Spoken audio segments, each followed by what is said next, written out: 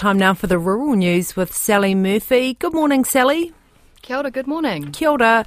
Despite Russia's war in Ukraine, the fishing industry is continuing to bring in Russian workers to New Zealand. Yes, figures from Immigration New Zealand show last year 306 critical purpose visas were approved for Russian nationals to travel here to work as fishing crew. 238 came in 2021 and 520 in 2020. Sealord Chief Executive Doug Paulin says the seafood company needs to employ Russian crew as one of their vessels is Russian-built. You've got a significant shortage of New Zealanders that are willing to go to sea.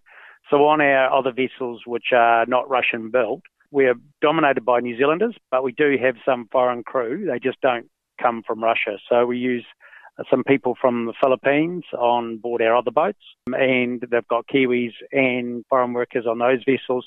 And really that's because the technology we use on those vessels is common the world over versus these particular vessels that were built in Russia and pretty much made for Russian fishermen. Mr Paulin says Sealord and the wider industry is confident the right checks and balances are in place.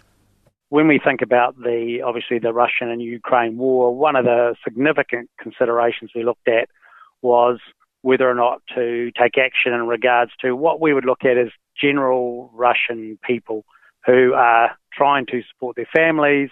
They're not associated with the war against the Ukraine, and we make sure that there are significant checks in regards to that. And when we considered it, we thought the sanctions are not there to punish all of the people in Russia. They're there to address those people that are supportive of the war efforts, and we were comfortable that we were doing the right thing and still employing those Russian crewmen that we've had coming back to New Zealand year after year for many years. Seafood New Zealand has echoed those comments, saying many of the crew are from the Crimea Peninsula, so have dual Russian and Ukrainian citizenship.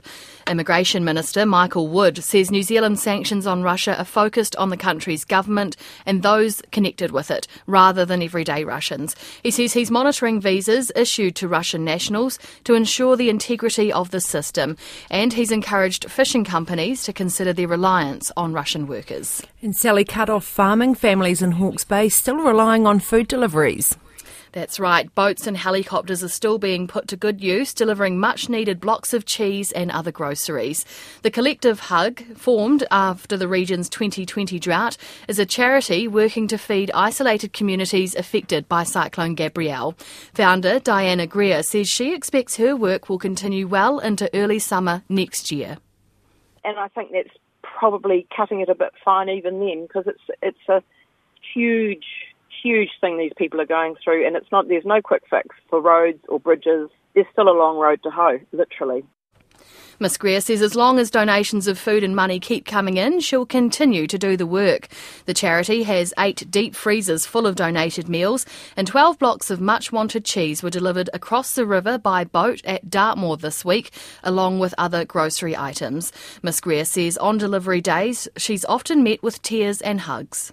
A lot of them are lost words. They know that people care, they do, but it's actually seeing that care arrive in the form of a conversation or a collective hug package, or it's just being there and just saying we care. What they're going through is pretty awful, absolutely awful. It's hideous, really. So, and they're a long way from being normal lives again. Diana Greer says later this month, 3 small planes and a helicopter will deliver food to isolated areas south of Wairoa. And that's the rural news.